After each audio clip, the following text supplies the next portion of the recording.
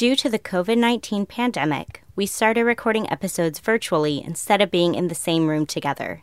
This created technical issues for us for many weeks. Our sound issues get better beginning with the pros and cons episode. In the meantime, we appreciate your patience with the sound issues that are present in this episode.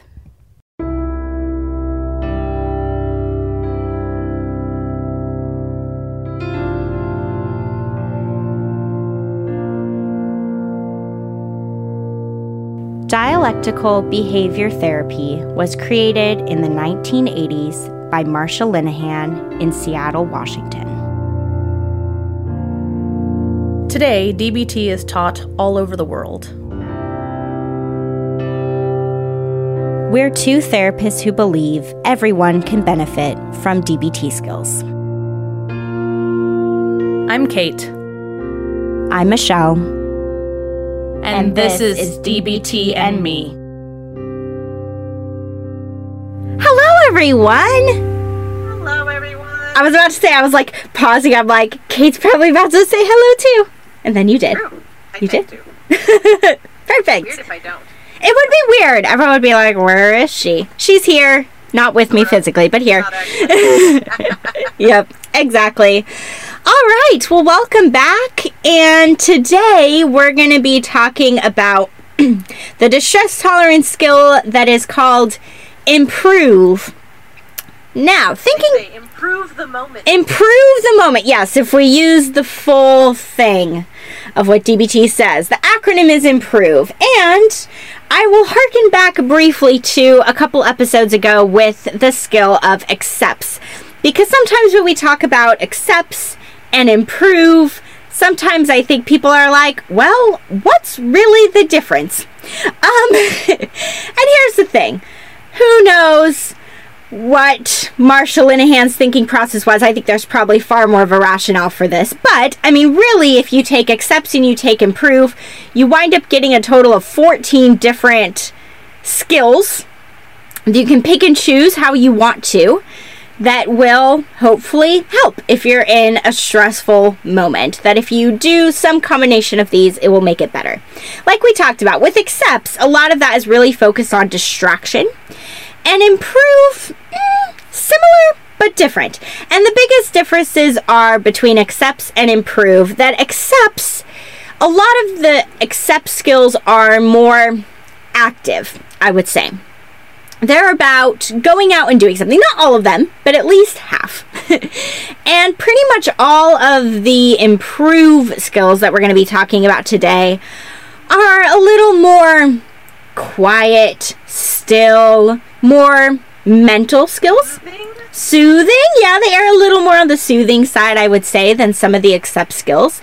But basically today, kind of like what you got with accepts, we're going to give you 7 more skills today that you can pick and choose as you like to help you when you are experiencing a challenging time in your life. Anything else you want to say or add on about how you differentiate between accepts and improve and what this skill is about? Yes, but I'm having a very hard time figuring out how to put it. Because the first thing that occurred to me is like improve is more mental, but there's thoughts in and push away in accepts. And yeah, like so it's not that, but there's this sense of them being more about your internal environment. So I'm tempted to use weird, words like either intellectual or spiritual or like internal, right? They feel more like almost entirely internal state-based rather than just a distraction. I guess I said that just not quite like the 5 senses like we did last week, but more of like a soothing, right? I get this sense of like an exhalation. I would agree with that entirely. Improve. Yeah, exactly. I think accepts is much more about turning outwards to do something, to distract yourself, and improve really is about turning more inwards to calm yourself. And I think, it really feeds in nicely with the self-soothing stuff we were talking about last week. You guys are probably going to hear and notice some crossover in what we talk about. And I think some of that is intentional, that some of this may feel repetitive to help you recall the information and recall the skills when you need them in the moment. So we're gonna get into it. Kate's gonna start talking about the first one. Okay, so the I for improve the moment is imagery. So it's funny because one of the things that they talk about on the worksheet is basically imagining a room. Those of you who have been listening to these things in order, this is very much the safe space meditation we did as the closing moments last week. If you did that and you liked it and you have that space available to you in your mind, that is picture perfect, unintended, of imagery. Right? This can also just be imagining a relaxing scene. This can be, it mostly means for this to be internal, right? If you like guided imagery, of any sort of like the closing moments I sometimes do, but you can find them, 18 billion different places on the internet. That would certainly count. It also talks about using your imagination to like imagine yourself coping well, imagine things going well. So there can be, like some cope ahead stuff, I was thinking, from ABC. Yep, a little, thank you. I was trying to remember which which skill it was. Right, so there's a lot of different stuff you can pull into this one, whatever sort of thing is going to feel more soothing to you. It doesn't directly mention actually looking at stuff like the five senses vision does, but I don't know that we've brought this up at all before, but I can't picture stuff. I mean that literally. There are no pictures in my brain. So vision, imagery for me is going to have to be more external and literal, because I can't picture a scene in my brain. So, for those of us who might be challenged in that fashion, a little bit of a exemption, I think, can be made for doing a little bit of external imagery stuff, but on the whole, this is meant to be utilizing your imagination as a tool for self-soothing. So either that be memories or daydreams or having that sort of safe space that you've created that you can go to in times of distress. It all comes back to using your imagination as a way to self-soothe, I think. Yeah, I think everything you said is spot on there. And a lot of, I feel like we're going to get into some more specifics of what this might look like, especially when we get down to the V of improve. The second to the last one we're going to talk about of a really specific way to use imagery. But yeah, I like that you touched on so many different ways it can look, like daydreams or like coping ahead or, thinking of a positive memory or whatever it is, just letting something enter your mind that you can imagine that feels calming for you in some way. Yeah, perfect. Moving on to the M. The M stands for meaning. And this is a tricky one because hearkening back to accepts where Kate was talking about, not contributing, that was mine. You were talking about comparisons. That's the one I meant to say. And as, we talked about then, this is a skill that can be a little bit dicey.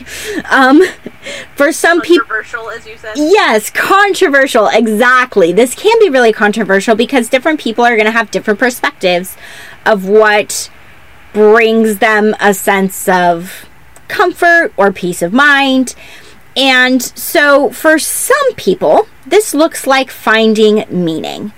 And there's a couple things that I really want to emphasize with this because there is that expression out there of everything happens for a reason.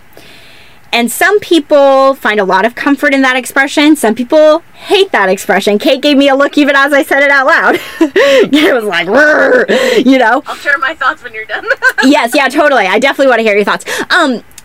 Because especially when we're in something really hard, when we're actively experiencing something horrific, right? We've gotten a horrible medical diagnosis. Someone we're close to is dying. Like, whatever it is, for somebody to try to say, well, there's a reason for that, feels super invalidating and hurtful and harmful sometimes because, right? Like, what is the reason for that? And people, I think, spend a lot of time asking this question of like, why me? Why did this bad, hard thing happen to me? Why?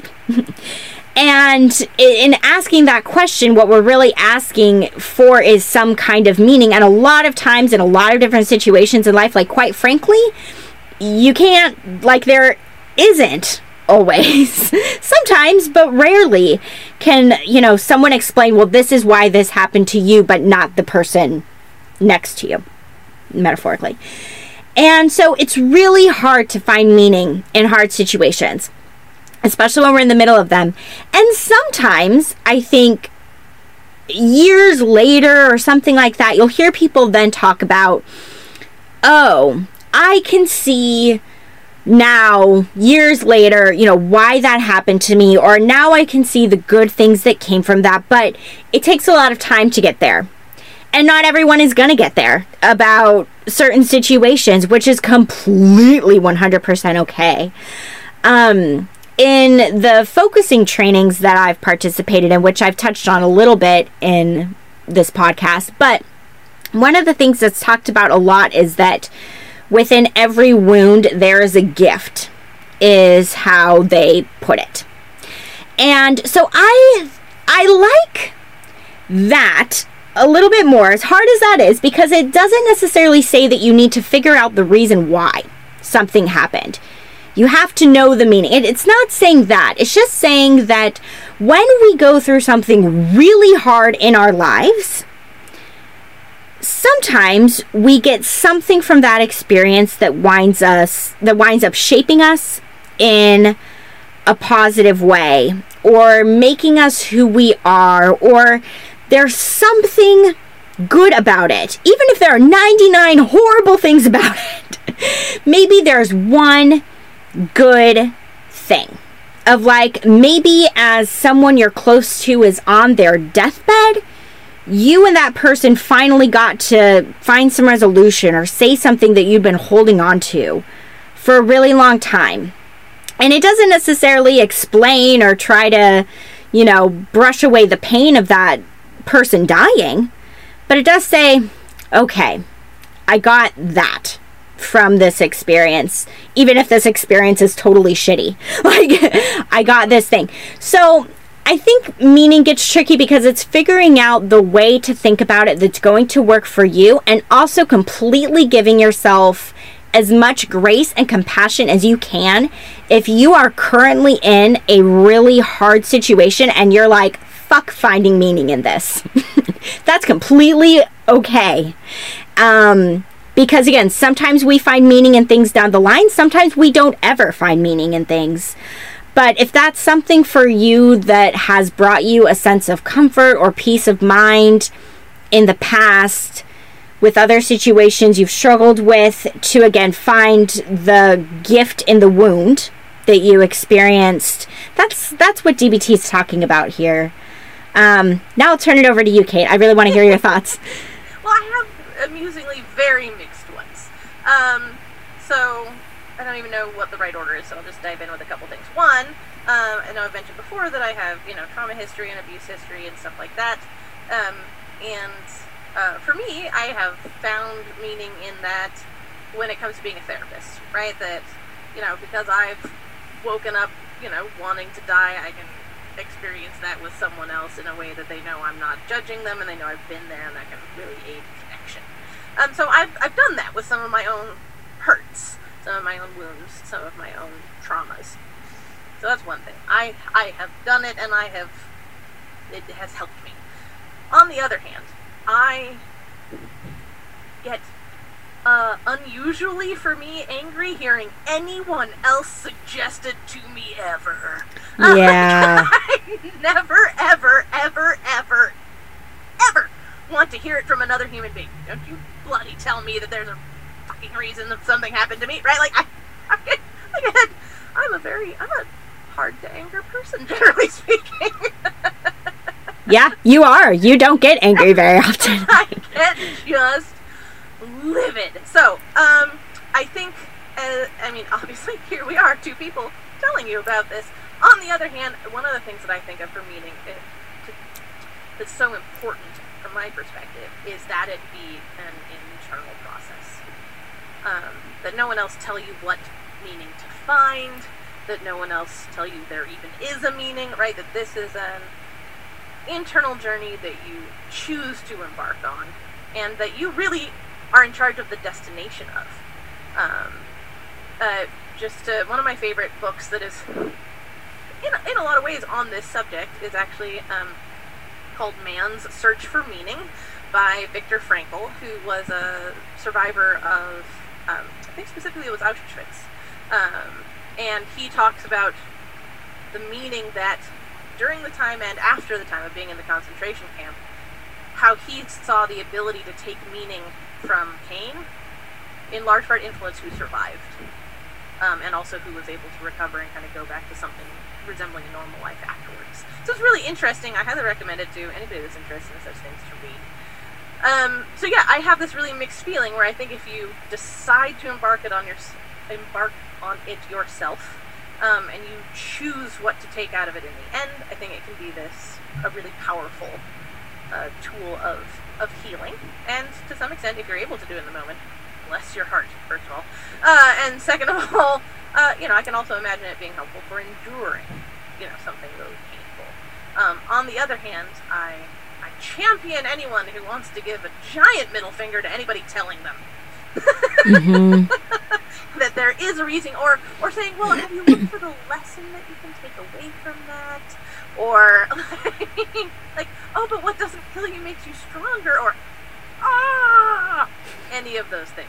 I support you being angry. Yeah. That's someone else making the suggestion to you. So, I don't know, we're telling you about it. I swear we're not suggesting it. Yeah, we're not here to tell you what the meaning is from your own life experiences or story, because that's so important, Kate. I mean, I can't put it any better than how you put it, which is that, like, only you can find meaning in your own life experiences. Not anybody can find that for you or tell you what it is. Only you can do that, and we're going to tell you to look for it. Yeah, right, exactly. Like, nope, it's 100% up to you what that looks like and how and when and all of that. So, yeah, cool. All right, move on to the next one. Poor Michelle, since we're silent here, has to deal with my making all the faces that I make when I don't like something. Your arms flailing in the air. Yes. All right, so speaking of things I don't like, the P for improve is prayer. This one to me is also complicated. I will own right now that I hang out somewhere between atheistic and agnostic. So, especially when I was first exposed to prayer as being one of these DBT skills, I find that I have a very knee-jerk reaction of blowing a raspberry and blowing the whole thing off.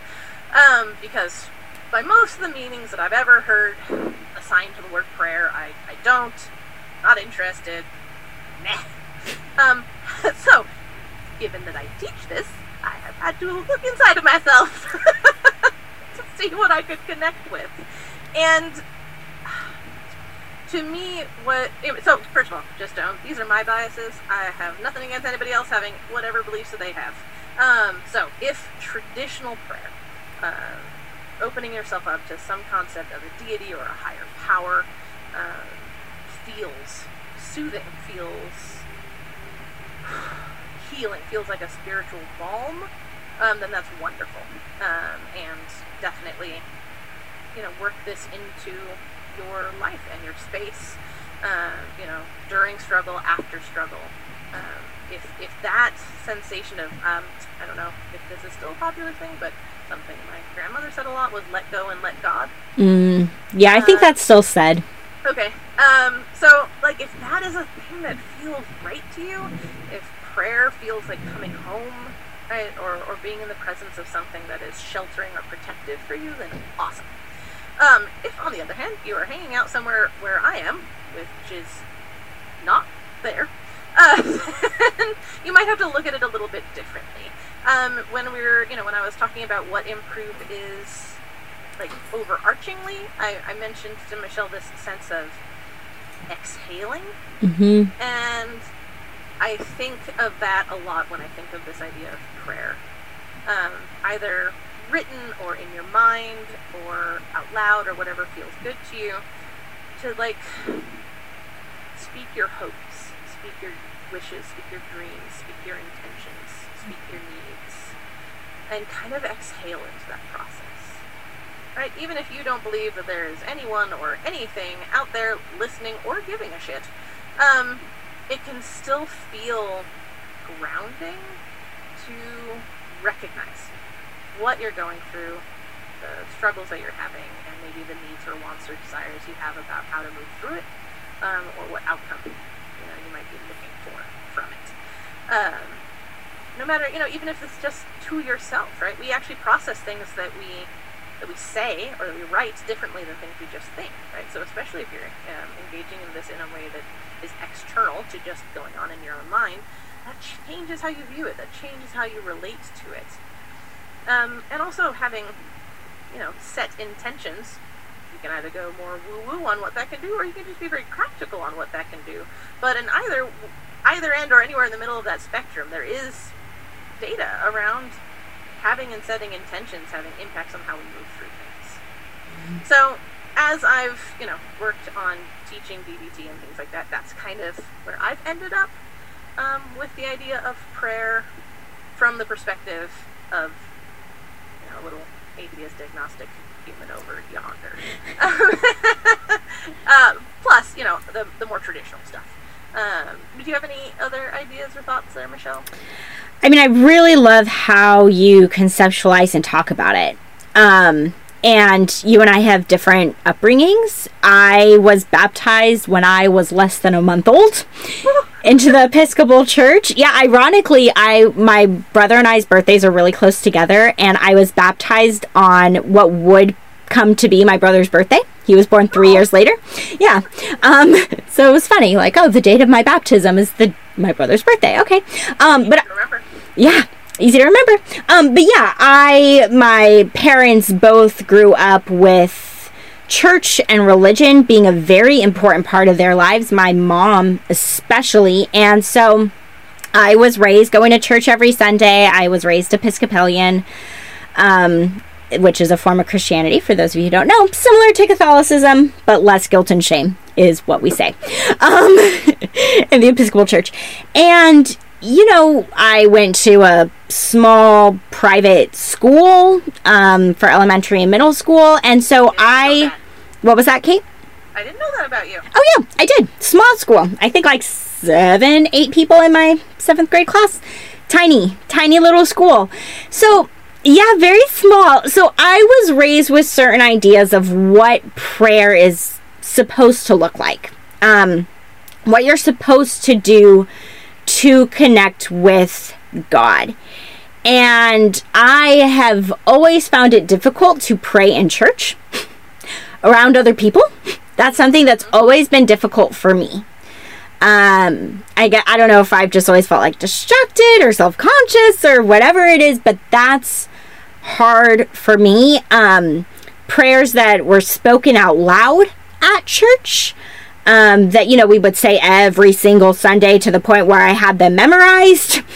That form of prayer did not work for me because I'm just reciting the words. I'm not thinking about what it's about. So in my adult life, like, I still identify as Christian-ish, if that's a thing.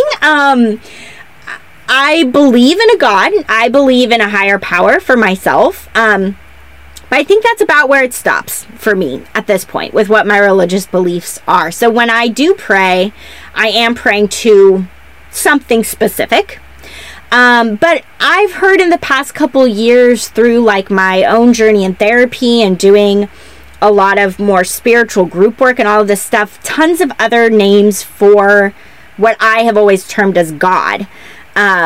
Hearing this term of like source, that it's just the source of all life.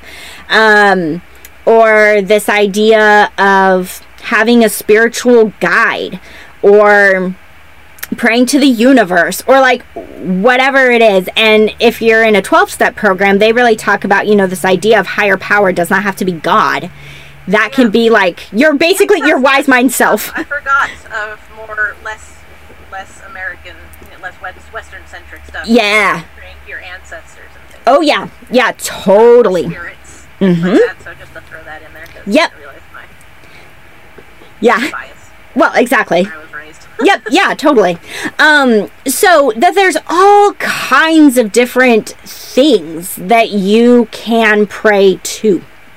And I really liked, Kate, that you talk about prayer as like, even if you're not praying, excuse me, to anything or anyone, specifically just that idea of releasing. Because I really think at the heart of it, that's what prayer is intended to be, is a release. It doesn't have to be this formal practice where you're saying the words all perfectly and you have to have your eyes closed and your hands folded. Prayer does not have to look that way. For me, one of the ways that I've found that helps me really connect to my higher power is through singing or chanting. That feels like prayer to me. And so I think there's tons of different ways that it can look. And also I think maybe part of why this was put into the distress tolerance module is because sometimes in our deepest, darkest moments, people who are like, I don't pray. I have never prayed in my life. And in that moment, I prayed. And I think what they probably mean is how you put it, Kate, of like, they were just in this place of like such like heartfelt desperation to say, I need some help. Like, I am struggling with this thing and I don't know what to do and I need help. And again, it doesn't matter who you're directing that to or in what manner you get that message across. That's prayer. So yeah, I think it is. It's really about, finding a way that this fits or works for each person. And also, as I mentioned at the very beginning, if you take all the stuff we're talking about with Improve and add it up with all the stuff in Accepts, that's 14 different things total. And if you're like, prayer, I'm going to throw that out the window, you have lots of other things to pick from. And that's okay. It's okay if this doesn't fit for you. It's okay if you can't find a way to conceptualize it that feels good to you. But hopefully some of our thoughts help a little bit. Yeah, awesome. All right. The R in Improve stands for relaxation. See you last week. Exactly. That's it. That's exactly what I was about to say. See all the self-soothing stuff that we just talked about a week ago. Because the way that I think DBT talks about relaxation, if you asked me, if you were like, Michelle, what does relaxation look for you? I'd be like, relaxation for me looks like I am wearing sweatpants and a sweatshirt, and I'm on my couch, petting my cat, zoning out to TV. That's what relaxation looks like for me. And some of that incorporates the self-soothing with the 5 senses, right? Touch for petting my cat, touch for the clothes that I'm wearing. But again, watching TV is somewhat of a mindless activity. And it's more of a turning out than a turning in. And like we talked about with this general concept of Improve is about a turning in. So when it comes to relaxation, DBT, I think, is really talking about this idea of being still, of putting a pause on the busyness that is life, and truly just allowing yourself to be. And I will own it. I super struggle with this. This is hard for me because even if I'm watching TV, a lot of times, I'm watching a show and a series that I like and I'm trying to catch up on the series or something. There's still a purpose. There's still an intention to it. And what can it look like if we truly just rest and allow ourselves to pause? And I don't think this means being motionless. I think some of this can look like, with some of the stuff we did talk about before in Accepts, I think some of this can look like if you have an activity that really nourishes your soul, that you find relaxing, I think that would fall under this R part of improve. But really what it looks like for you personally to slow down and to not have a task that you're focused on completing, even if that task is a TV show that you're watching. What does it look like to do something just for the sake of doing it? Or what does it look like to do absolutely nothing at all and just sit and do some of the self-soothing stuff that we talked about last week? Because in the example I just gave there, I was only using one of my 5 senses and leaving 4 of the others out. And so again, how can you really turn inwards? I mean, Kate, you talk a lot about how you really enjoy taking baths. Yes, I was going to mention that. I feel like that's a really good example of this because it engages your 5 senses and it's slowing down in a really nice way. So figuring out for yourself, I mean, and of course with your own life and your own circumstances, this may be really hard. It may be really hard, especially if you're like, I don't know, a single parent of young kiddos or something like that. You may be like, thanks, Michelle and Kate, but I can't do that one. But finding some small way. And this doesn't mean like you have to clear your schedule for an evening to do nothing. That may not be realistic for most people out there. And it also could look like you taking 10 minutes to sip a cup of tea. Or, you know, slow down for yourself in some way. I feel like whenever we do closing moments, we're trying to do this R part of improve and bring a little relaxation where we're just pausing. We're not doing anything except just being with ourselves. So whatever allows you to be with yourself in a slow down, not focused on being productive or checking off the to-do list kind of a way, I think that really encompasses what the relaxation is about. Yeah, I like that. I don't know that I have too much to add to it other than I like, you know, you've mentioned like just taking 10 minutes to sip a cup of tea. I think that, wow, I mean, there's an upper limit to this, but oftentimes the longer you can do it, the better. There's also something about paying attention to any moment that this can happen, right? Maybe there's that, I don't know, you mentioned being a single mom with like young kiddos or something, you know, that moment, just that half a moment where they're quiet, or maybe you're awake before they are or something, and you can just do maybe 30 seconds, right? But just noticing it, right? And trying to take advantage of those brief little moments when you can let your shoulders relax, when you can apparently my theme for this whole one today, maybe this is a hint that maybe I need to do this. I guess nothing comes up enough. I feel like exhalation, right? Just, right? This is a big breath. And just tuning into that. But otherwise, yeah, I think it's, I like, Michelle, a lot what you were saying about slowing down. Yeah. And even if you can only slow down for 30 seconds, it's something. So slowing down and paying attention. Yep. Totally. Speaking of paying attention, if relaxation, if the R is self-soothing with the 5 senses rehashed, yeah, then the O for improve is mindfulness.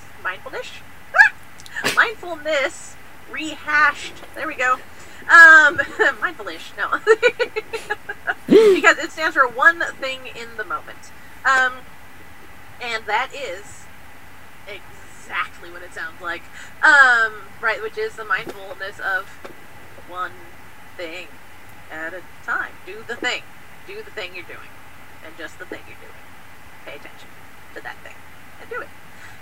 The nice thing about this is that I think some of, not all of them, but some of the other improved skills may require an amount of alteration to what you're doing, like either changing what you're doing, or it might require their own time, right? It might require their own space or time to do them. Like I have harped on and will continue to harp on for the rest of time. The cool thing about mindfulness is that you can do it anytime, anywhere, anything. Same thing with one thing in the moment. It is about, to echo some of what Michelle was saying about the last one, well, I was going to say about slowing down, but that's not accurate. Maybe you're doing something really fast-paced. So maybe slowing down your cognition rather than slowing down your actual actions, right? So even if you're doing something very quickly, I promise you it's probably going to feel like you're slowing down if you start paying attention to only the thing you're doing. Instead of having like 7 trains of thought trying to compete in your brain at one time. So that's, it's just about tuning in, being in the present moment, right? So, to remind everybody in case you need it, most of us, maybe everyone? No, I can't speak for everyone. Most people are going to fail, repeatedly at this, right? You're going to be doing your one thing at a time, and then, 2 minutes in, you're going to realize that for 1 minute you've been thinking about something else, and you'll need to bring yourself back to it, and that's okay, right? You don't need to be judgmental about yourself. This isn't how your brain is trained to work. This isn't what we're told to do. So, it's okay if your brain wanders and you bring it back, and your brain wanders and you bring it back, and your brain wanders and you bring it back. The intention and the attempt is the thing that matters. And keeping at it, non-judgmentally. But yeah, one thing in the moment. Just do the thing. Yep, do the thing. Do it. And I think this one, even though it is rehashing mindfulness, I think it is really important that this was put into this improved skill in the distress tolerance module, because when you're dealing with a big, stressful situation, it can be so tempting to get pulled into thinking about the big picture worries that you have. What's going to happen tomorrow? What's going to happen next week? What's going to happen in a month? Like, it's so easy to get sucked into that way of thinking. And there is something very adaptive about that. And is that going to stress you out? Probably. Like, trying to think and plan ahead. And I catch myself doing this regularly, where I'm thinking about tomorrow, this morning, where I'm not just thinking about, okay, what am I doing right now? And then, when I'm done with that, I think, okay, then what's the next thing? I'm not really tracking with that. I'm too busy thinking ahead and worrying about the future. And when we're truly just focusing on one thing in the moment, yes, part of that is doing one thing in the moment. And also part of that, like you said really nicely, Kate, is like, is my brain running in 7 different directions? How can I have it run in one direction right now? And just be with one thing at a time. And hey, bonus points if that one thing is one of the other improved things. Oh, yeah. Sure, of course. You're talking about being mindful of all of them. Yes. Yeah, exactly. All right. Down to the V. So the V I mentioned relates very much to the imagery part that Kate talked about initially. The V stands for vacation. And DBT also has a caveat to this, which is they put the word brief before the word vacation. Because, right, people see the word vacation, I don't know about you. Well, yes, on the one hand, that does bring to mind for me, oh, that'd be so nice, images of relaxing at the pool or whatever else. Also, what comes to mind for me is like, I don't have the time for that. I don't have the money for that. That's not realistic, is what comes to me the minute I hear the word vacation. Like, all right, DBT, like, thanks. But that's why they put in this word brief. And DBT really talks about it as it's different than taking a literal vacation. By all means, if you have the time, the financial means, the logistical stuff worked out, and you're able to take a vacation, even for just one night, sure, do it. Because that can do wonders for us mentally and emotionally to, quote unquote, get away. To get a break, to be in a different physical space, to maybe get to have a new experience. That can really help shift us. That can be really healthy. And also, if you do not have the means to take any vacation, the way that DBT really talks about this is taking a mental vacation. So using some of the imagery, like Kate was talking about. And this is going to come up a little bit in the closing moment today to help you guys with this V. We're basically going to be practicing it in real time as the closing moment. And it's really thinking to yourself, how can I give myself a little break? Now, if you can do this mentally, fantastic. If you can also do something physically, good. If you can, at your breaks at work, go take a walk outside, even just briefly, go do that. That counts. That changes something. If you can, when you're at home, go in a different room, or if you're driving somewhere, drive a different route. Give yourself some kind of a change of scenery. There are small things that you can maybe build into your day to do this physically. And you can also envision yourself taking some kind of a vacation. Whatever kind of vacation fits for you. If you like snow, which I do, I love snow, you can imagine yourself in the mountains. If you like warm tropical beaches, you can imagine yourself there. And I think sometimes people want to be like, well, what's really the point of that? That just reminds me of where I'm not, what I don't have. It's so fleeting. What can that really do for me? And it gives you a brief break. A brief break. And breather. Huh? What'd you say, Kate? Breather. A breather. Yes. And especially, which again, we're going to walk through a little bit in the closing moment. I don't want to give too much away, but if you have been on vacations in the past that you've really enjoyed, you can reflect back on those experiences and think about some positive times that you had and draw some strength from those times in your life that were really good and really carefree. I think one of the reasons why vacations are so important is because we think about it as an opportunity to not have to worry about anything. We just go somewhere and we just enjoy ourselves. And we don't have to worry about all the stuff back home. And being able to recall how that felt. And again, if you have the means or the ability to plan a vacation, even if it's over a year in advance, giving yourself something to look forward to down the line, do it. We understand that given the current climate of the world with COVID, this may be really, really hard. But thinking about what's realistic for you and your lifestyle and how you can build it in either into your daily life where you get a change of scenery or mentally to get a change of scenery is what this one's talking about. My only couple of thoughts for an addition is I think even the handout mentions it a little bit, which is also sometimes getting yourself a little treat.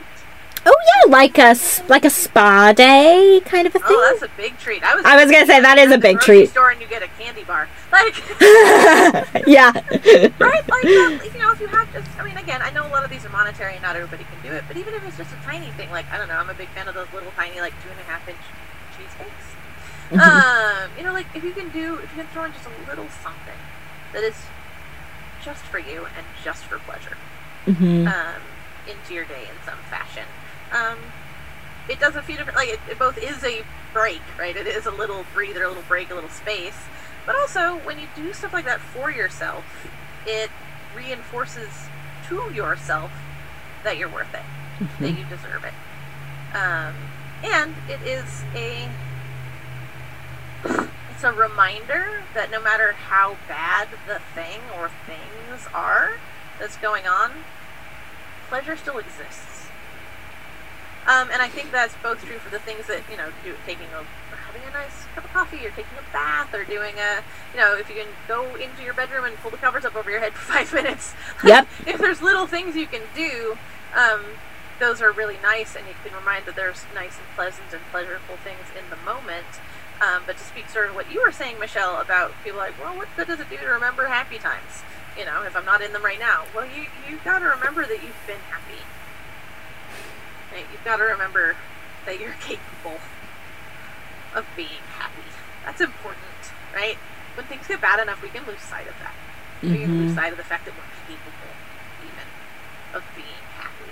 So, might there be a little bit of, heart sickness, I wish I were there now, instead of in this shit heap that life is in this moment or whatever, right? Sure, right? There can be a little bit of yearning, but it's still a reminder, right? That there is happiness, there is pleasure, you have experienced it, you are capable of experiencing it. So whether that be the mental stuff, or the recollections, or a little physical break, or a little treat you get yourself, I think it comes back to that idea a lot of remembering pleasure, remembering joy, remembering happiness. So, yep. Thoughts. Totally. Yeah, that's great. And last, but certainly not least, the E in improve is for encouragement. I'm gonna have to watch myself because I feel like I could talk too much here. Let's see what I do. How we talk to ourselves matters a lot. I often joke with incoming clients that if I had a stick, I'd hit people over the head and just say, stop being a dick to yourself. But I need to see most of my clients only once. Maybe I'll do that. Done! Like, if I had a magic wand and that's the only thing I could change in any person's brain was just stop being a dick to yourself, I can't even say how many of the world's problems would be solved right there. So, encouragement is actively harnessing the power of our internal dialogue, right? Of our self-narration for the good, right? Use your powers for good, not evil, right? Because it matters. It matters how we talk to ourselves and about ourselves. So, might it feel, I don't know, cheesy? Right? I think that's what I feel like. It feels cheesy, it feels forced, it feels weird, especially if you're pretty used to being an asshole to yourself. This might feel especially odd, but it matters and it has an impact to say, you know what, I can do this. Right? Just that, even that simple of a thing. Or even, I'm going to live through this, right? How basic do you need to get? It's still saying something positive. The more of a cheerleader you can be to yourself, the better, right? That's awesome. If you can get, really, I don't know, I'm imagining pom-poms waving, right? You're gesturing as if you had pom-poms. Right? Like, if you can get really enthusiastic about it, awesome, right? But even something as simple as, do this, that makes more of an impact than I think a lot of us appreciate. Or, I'm gonna try. Yeah, I'm gonna give this my best effort, right?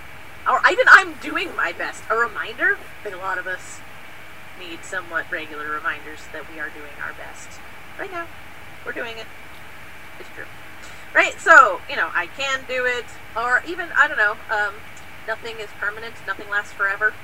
Right? So even, ideally, I love it if you're encouraging yourself. But if nothing else, just a reminder, this too shall pass. Right? Mm-hmm. Whatever is happening now is not going to be happening forever. Right, so either active encouragements about yourself, to yourself, or even just, reassurances about your capabilities or about the situation. All of that is harnessing the power of our internal dialogue for good. Because so much of the time, people are using it for evil. I couldn't think of a reasonable way to put it, so I'm just gonna stick with it. For evil! Evil purposes! Right? We're dicks. We're just assholes to ourselves, left, right, and center. So, hell, just getting a break from that is probably gonna feel pretty good. And then actively adding something positive is really, really important. Mm-hmm. So, yeah, there you go. I think I didn't talk too much. No, you did great. I feel like I could harp on that all day long. Forever. Yeah. Yep. Yeah. And I think it's important with the encouragement piece of this to think back to what we were both saying about meaning, which is that it's really important that you derive your own meaning from your life experiences. And sometimes it's really hard when people, maybe they mean well, but they're trying to encourage us and we're just like, if they're like, you're doing great, and you're like, I'm really not, it just, sometimes getting that from the outside feels really hard. And so I think it's so important with this one to meet yourself where you're at. And exactly like you were talking about, Kate, if you're able to really enthusiastically, fully, wholeheartedly believe in yourself of like, I've got this, that's great. And even if it's hard to get there, to still find something to say about yourself that's not negative, however minimal, however small, find something that feels genuine and authentic to where you're at. Not like you're trying to push yourself to feel any kind of way that you don't actually feel, but something that meets you where you are And isn't you treating yourself like crap? At the very minimum, that's what we're hoping for here. And if you have had people in your life, this can be a really great practice to start doing for hard times like this. If you have had people in your life who, let's say they did say something encouraging to you and it actually really fit, it was really helpful, and they said something to you that at that time you really needed to hear, and it helped a lot, start figuring out what it might look like to keep track of that stuff. Sometimes for me, like if I'll see something on Facebook, like a meme that's really inspirational, I'll take a picture of it and put it in my phone. And then I may not look at it for months, but then, at some point I might be like, where was that? And then I have it there, Or if somebody in your life says something really nice to you, to maybe be like, can you also text me that? So that I can look back on it, so I can remember. Because there may be times in your life where you get a lot of people who don't encourage you very well, and then you may get some times and be fortunate enough to have experiences where you did get encouraged really well, and how to remember and hold on to those moments. Yeah, like that. Cool. Also, if you say something, you can also, the doing things when you're calm thing. Oh, yeah. It's a nice thing. You can compile things to say to yourself in a thing for when you're in a better headspace, but then you can look back on to utilize when you're in a worse headspace. Yes, absolutely. Yeah. So, for homework this week, it's going to be pretty similar to what the Accepts homework was, which is basically just we encourage you guys to pick one out of these 7 to try. And right, this is called DBT and Me. Any of your choosing, anything that fits for you. Pick your own adventure of which one you want to try. I just realized I forgot to mention this with Accepts. If you want to be super adventurous, try a different one every day of the week. Ooh, for the next week. Until we're back here again. That would be super ambitious, but really reflect back on each of the 7 that we talked about, and maybe there's one that really stood out to you. And again, typically we hope that you'll see at least one of these things as we're talking about these distress tolerance skills that you can go, I'm already doing that one. Yay! And thinking about one that you maybe have not thought about, or one that you have not tried, and trying to give yourself a little nudge in that direction to do and try something new that may be slightly outside your comfort zone, but also feels doable and like something you want to try. So, yeah. And send us emails, dbtandmepodcast@gmail.com. All right, I think we're ready. Closing moment? Yes. Closing moment. I feel like I need a jingle. Okay. Okay, so, as always, start by settling into a comfortable position. Sitting, laying down, standing, whatever works best for you. Feel comfortable and relaxed and supported. And if you feel comfortable and safe doing so, I invite you to go ahead and close your eyes. As always, we're going to begin by just tuning into our breath. You don't have to breathe any more slowly, or more quickly, any more naturally. It's just about paying attention. It's just about noticing how and where we feel our breath, and letting those sensations draw us into our bodies and into the present moment. Now today, I would like you to bring to mind a vacation that you've had. Now, this doesn't have to be a traditional vacation. This may not have involved any travel, any destination, any time off of work or school. It doesn't need to be that formal. All I mean is a moment when you had a break.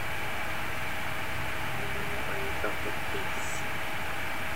Felt safe and relaxed. This could be something that happened yesterday. This could be something that happened when you were a kid. It doesn't matter how recent or how far in the past it was. Just take take a minute to bring it to mind.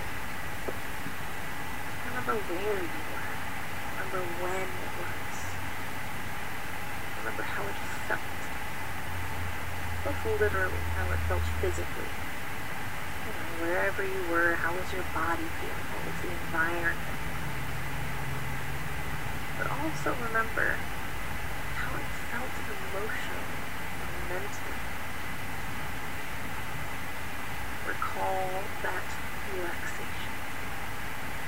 Bring to mind that sense of happiness, of peace, of joy, whatever it was. Whatever it was about that moment, that experience, that made it come to mind when I suggested you think about it. What set it apart? And just let yourself really feel that for a minute. The great thing about our memories and our recollections is that we carry them with us. We may not be able to hop on a plane and go somewhere on a moment's notice.